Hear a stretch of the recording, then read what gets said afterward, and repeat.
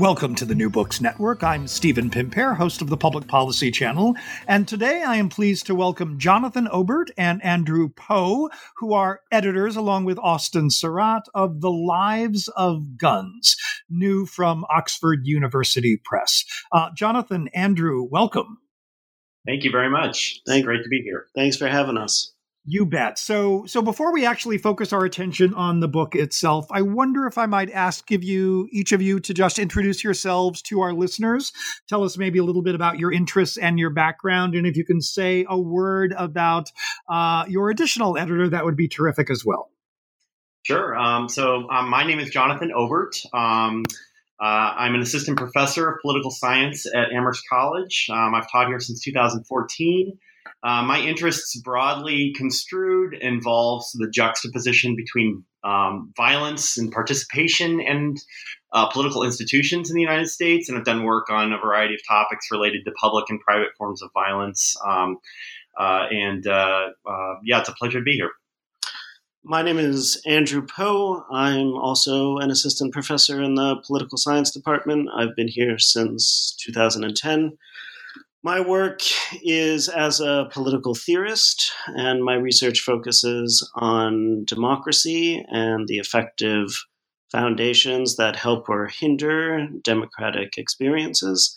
I'm particularly interested in extremism, resistance, and the psychological and emotive logics that might operate within democratic life. Our other editor, Austin Surratt, is a professor in both the political science and law, jurisprudence, and social thought departments here at Amherst College. His work has ranged over a variety of disciplines within those two fields, but is often focused on law and violence and certain moments of inconsistency or interruptions that might appear in the law itself. So why don't we talk about The Lives of Guns? It's an edited collection, which should be obvious by now, given that we're talking about you all as editors. And one of you frame early on in your introduction, you ask a question, and that question is as follows: what if guns are not merely the carriers of action, but also actors themselves? And it at least seems to me in my reading that's a way in which you have organized the logic of the book. So I wonder if I can turn it over to the both of you and ask you to talk a little bit about what that means and what we learn from the various contributions to this volume. Sure. So I'll start. So this is Jonathan Obert again.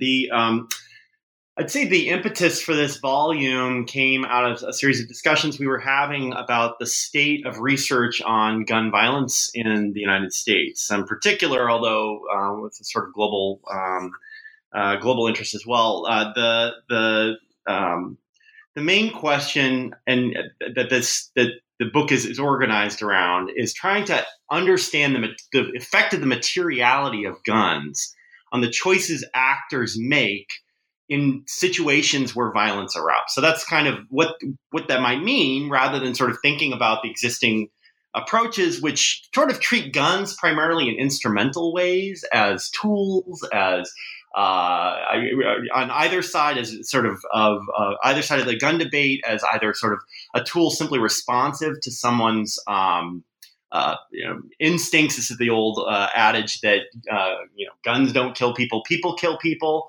But on the other side of the debate as well is a kind of pathologization of guns, and many who've sort of thought of guns in that way have treated them as objects to be regulated, as sort of objects of legal intervention, or as vectors for disease. There's a large literature in public health that sort of reconceptualized gun violence using the disease metaphor. We found both of these approaches sort of interesting, but we didn't think that either of them really took seriously some recent research that some of us are interested in on questions related to materiality and agency. I'm going to turn this over to Professor Poe real quick.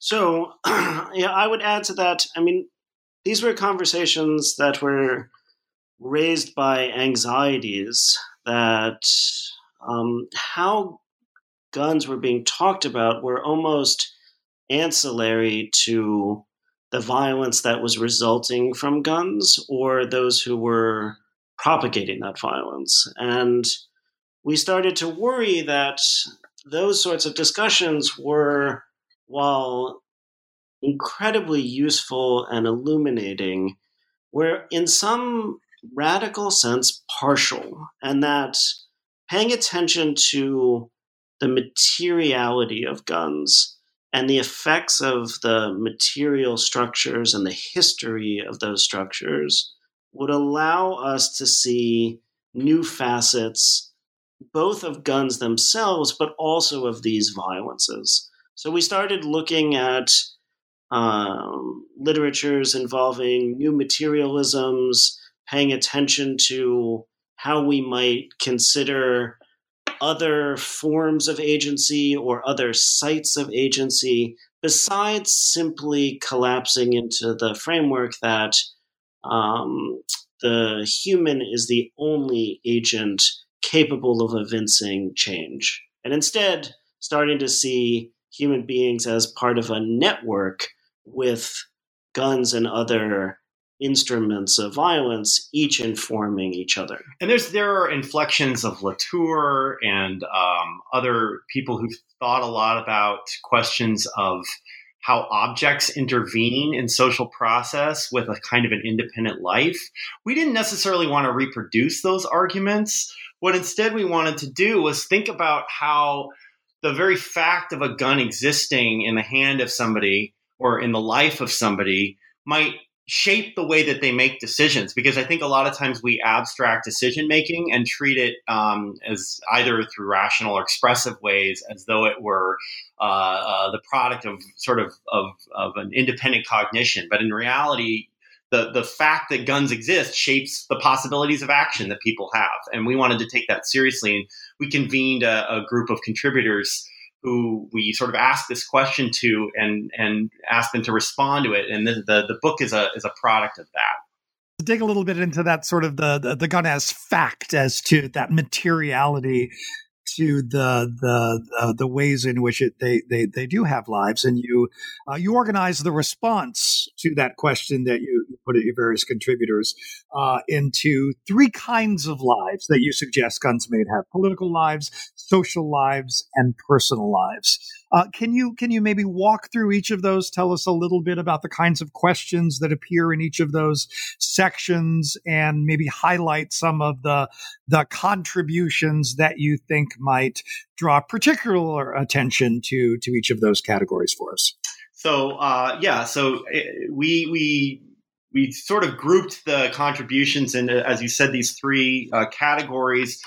The political lives of guns. And the way we think about the political lives of guns is our first category, has to do with the way that guns affect the experiences of political subjects, right? So one of our contributors, Elizabeth Anker, who's a professor at George Washington University, has written about a concept she calls mobile sovereignty, which is essentially trying to understand the way that that those who carry guns bring with them in a material expression, in some ways, of the kind of sovereignty that we traditionally associate with the state. The notion that people can make decisions over life or death in a kind of mobile way, as opposed to the territorially sort of bounded and constructed state. The individual actually acts in some sense as a sovereign agent, or at least tries to produce the effect of sovereignty. And of course, there are all sorts of incompletions that come with that, because it's often rooted in a sense of fear. And she has a very interesting sort of analysis of that. Andrew actually also has a chapter in this section, and I'll let him talk about that.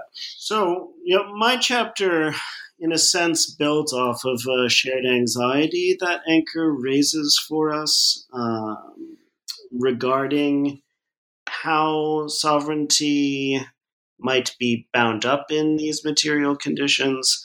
And I became particularly interested in the means of production and the histories of production of different types of guns, and how we might be facing a current moment of crisis in 3D printing or a current moment of emancipation. That is, I'm interested in my chapter in thinking through what might be at stake and how we regard finding ourselves liberated from, or at least having the chance to be liberated from, traditional modalities of manufacturing, and how this new conditionality of gun manufacturing and 3D printing may or may not draw from sort of more early modern modalities of production.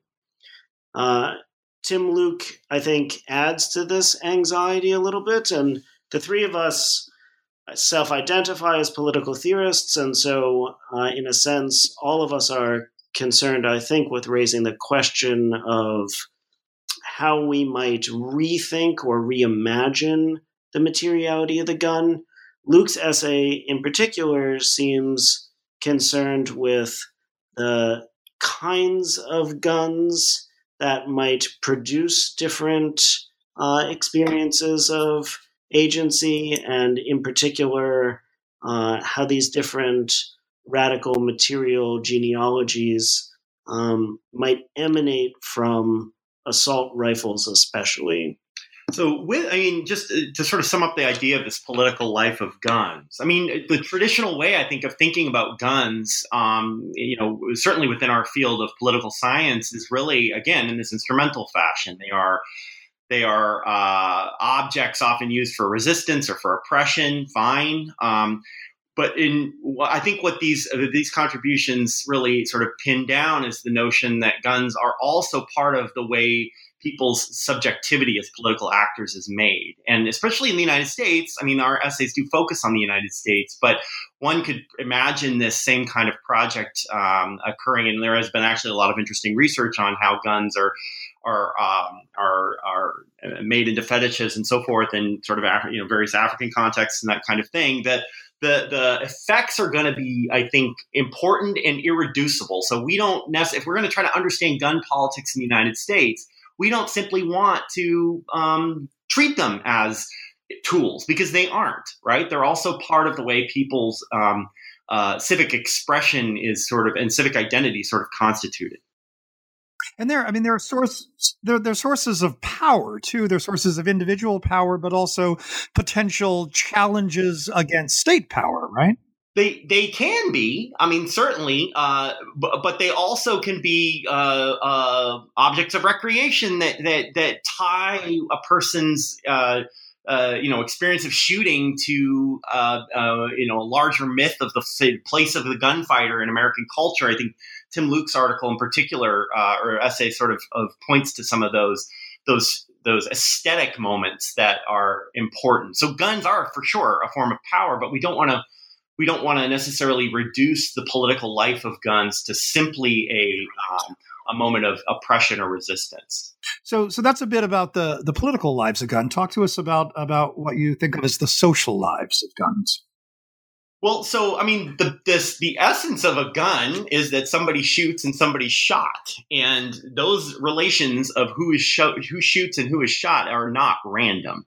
Are generally not random. They certainly can be, but what shooting and being shot or carrying or not carrying do, in some sense, is also reproduce social boundaries and produce social boundaries. They produce boundaries of race, class. Those are ways that we can think about the sort of social lives of guns. There are also ways in which civilization is inscribed in discourses about guns. So our contributors to this second section in the book on the social lives of guns all kind of focus on the way that the materiality of the gun as an object encodes, produces, and it sometimes helps reproduce the kinds of social boundaries that are salient in American and in sort of Western life.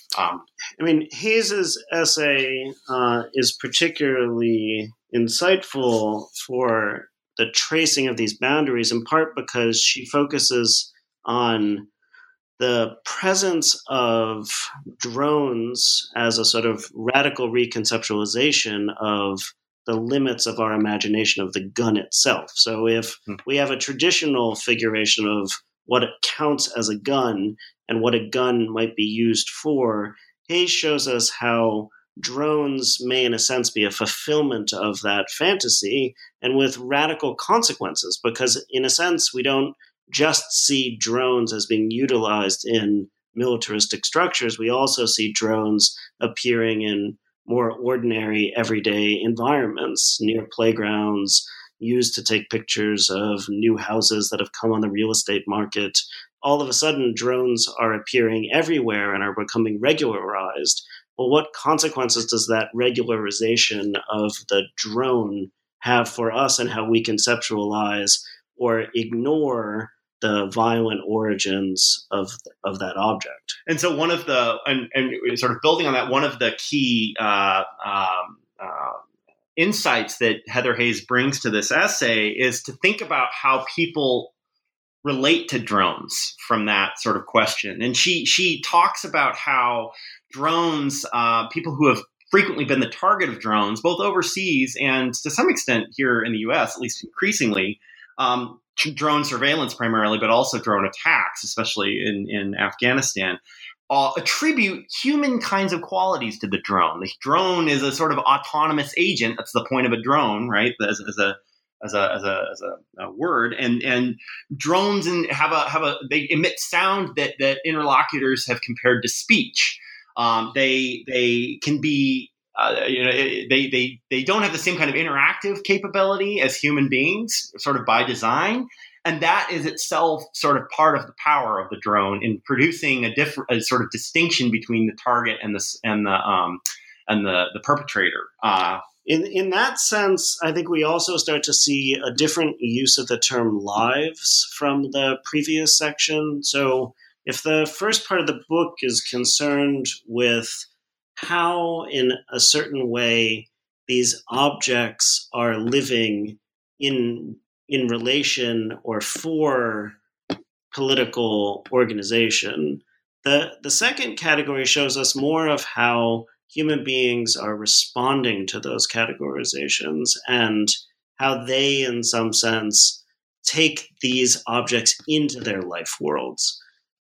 So Joanna Bork's essay is also fits in this section, and she writes about the ways in which dum-dum bullets, which is a form of semi-jacketed ammunition that was developed by the British during the imperial period in the late 19th century, were sort of the way that dum-dum bullets were understood through a series of investigations into international some legal conferences, in particular the Hague Peace Conference in 1899, in which the dum-dum bullet was being considered a sort of the question on the table was whether the dum-dum bullet was an uncivilized kind of a thing to have. And this is a unique moment because it's not as though technology had never been thought of in civilizing or uncivilizing terms, but dum-dums are a really key part, she argues, at least of the way that the British Empire is sort of conceptualizing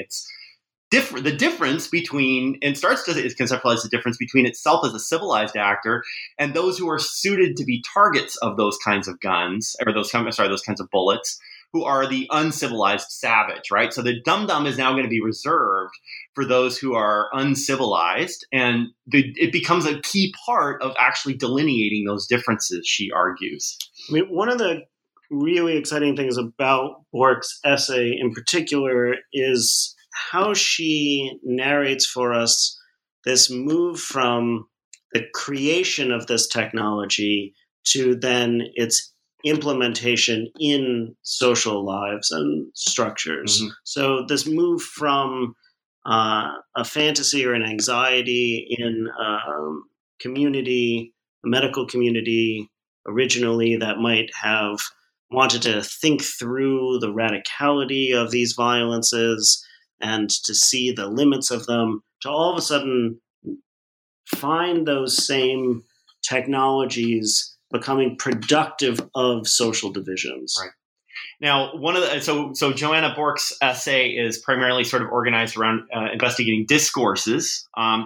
Franklin Zimmering, the very eminent criminologist, contributed a very different kind of essay in which he looks at the at the moment of interaction between police officers and primarily African American unarmed men in sort of policing scenarios. And his work is focused. He's been one of the foundational sort of thinkers about guns as having a kind of he certainly wouldn't agree with the notion that they have agency, but he's been very important in helping us rethink the role of guns in particularly in sort of criminological theory. But this essay is fascinating because it focuses on the ways in which police officers, by virtue of their training in a moment of interaction, are predisposed to seeing African Americans, men, and their movement as sort of suggesting violence. And because of that, the recourse to gunplay on the part of some police officers is more likely. And by focusing on the specific moment of interaction, in other words, the fact that police have guns with them is and bring with them into these particular interactions a sort of conceptualization of the other, in this case, primarily African American men, accentuates and actually makes the situation more dangerous than otherwise, where guns are commonly construed as sort of a form of protection, of self-protection, particularly for police officers, and certainly are. The fact of the gun changes the interaction, or has the potential to change the interaction between a potential suspect and a police officer, and he has a very interesting argument to that regard. I mean, in that way, I don't know if you read the essay this way or not, but the traversing through education, the usually perceived relation between the object of violence and its utilizer allows for a kind of union or the breaking of a boundary, so that now the police officer is with the gun, and the two take on a new kind of agency that wasn't yet possible when each was alone. And if we don't understand that, the public policy implications for how do we sort of reduce problems of police brutality become complicated, because as Zimmering shows, what we really need to do is take seriously the moment of interaction, and he prescribes a series of ways that we might train police officers to better cope with that moment of interaction, not at the sort of radical end, to not have guns with them, because that might actually make them safer. Them and of course the interlocutor. Now, this is obviously a controversial point, but it largely tracks this concept that the gun itself is inscribing social division and is producing social division. And so there is a social life of guns that sort of acts in a way according to a different logic from our previous sort of grouping of essays, the political life. This is the New Books Network. You are listening to Jonathan Obert and Andrew Poe talk about their new book, The Lives of Guns, from Oxford University Press. I'm Stephen Pimpare, host of the Public Policy Channel. So Jonathan and Andrew, we've heard a little bit about the political lives of guns and the social lives of guns. Talk to us a little bit about what you describe as the personal lives of guns. Yeah, so the personal or private lives of guns sort of scales down the register a little bit. And the contributors to this section of the book focus on the ways in which subjects embed guns in, say, circuits of production, marketing, and sales, as well as the way that guns, the possession of guns, the keeping of guns, impinges itself upon bodily practices. And this is a very fascinating series of essays. David Yamane's essay, he's a very eminent scholar of gun culture 2.0, is based on an ethnography he did at a concealed carry gun show. Or rather, a gun show in which many sort of accoutrements of the concealed carry lifestyle were presented. And what he does is he shows that carrying a gun is not ever simply about carrying a gun. It's also about becoming part of a larger kind of not just lifestyle, but a larger sort of network of material objects, including fashion, certain kinds of fashion that that allow one to carry a gun in a concealed way. Purses that have secret pockets and so forth, and that this notion that people have of concealed carry, which is that we carry guns on our body all the time to protect ourselves, also embeds them in a larger community of sort of not just like-minded people, but people who are in this market exchange, who are sharing ideas about how to carry guns, who are coming to these expos and sort of generating a complex of other kinds of material goods that embed the concealed carry gun itself in a kind of cultural complex. I mean, what it ends up meaning is that having a gun is not itself a singular fact, but it ends up generating its own sort of new life for the gun owner, so that all of a sudden the fact of owning a gun becomes generative of these personalizations, these customizations of first the gun, but as a result, oneself and one's own person. All of a sudden, it is not enough to just have a gun, but instead we are opened up to what becomes a new kind of life, a second life for the person who owns the gun and the gun itself together. Right. And guns are part of market exchange, right? There's a social life, an economic life, a market life to guns in terms of the way that they circulate as commodities that itself is very interesting, because they're objects to be collected, they're objects to be sort of adored and compared. There can be family heirlooms, lots of different ways in which the circuits of exchange will impinge upon the way guns are realized in people's private lives. Harel Shapira's sort of evocatively titled piece, How to Use the Bathroom with a Gun and Other Techniques of the Armed Body, does exactly what it suggests. It looks at the ways in which needing to carry a gun in a concealed fashion, to be ready to use it at any time, create interesting sort of inconveniences at times in moments that you wouldn't expect, like using a bathroom. How does one hide a gun when one has to use the restroom? The whole point of a concealed carry is to make sure that not only are you armed and ready, but that other people don't necessarily know whether you are or not. It's a form of deterrence, right? And he, through his ethnographic work at a gun range in Texas, he focuses on what Marcel Mauss has called the techniques of the body. He's trying to understand the way that the use of guns, training to use guns, overcoming the fear of using guns, carrying guns in this concealed way, and other sort of facets of the way guns become part of our bodies in a sense, how that then, again, has this interesting way of constructing a certain kind of private life for the person who carries the gun, as well as the gun being sort of part of that person's identity. I mean, what he also shows sort of ingeniously is the qualities of which we could then be educated or not into the imaginary encodings that the gun might allow for. So how do we not just conceal the object of the gun, but how does the experience of that activity of concealment create for us a kind of imaginary universe where we are speculating on what effects the object could have for us or others in the future? And in fact, one of the, again, very, one might call it paradoxical effects of concealed carry is that having a gun on you all the time, according to Shapira and his research, makes you constantly aware of, in a sense, your own vulnerability, right? The fact that you have this gun because you're constantly having to accommodate your body to it. It's uncomfortable to carry. It requires special maintenance and care.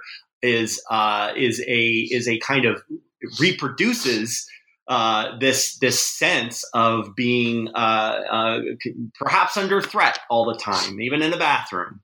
And so this, from the sort of very micro scale here, where we see guns as really part of somebody's body, to the kind of macro scale where discourses of guns help and bullets help inscribe civilizational boundaries. I think our book is sort of trying to range across a bunch of scopes and scales to find these moments in which, we think of guns maybe in a way that where the metaphor best suited is to think of them as actors rather than as tools. And so we sort of, in our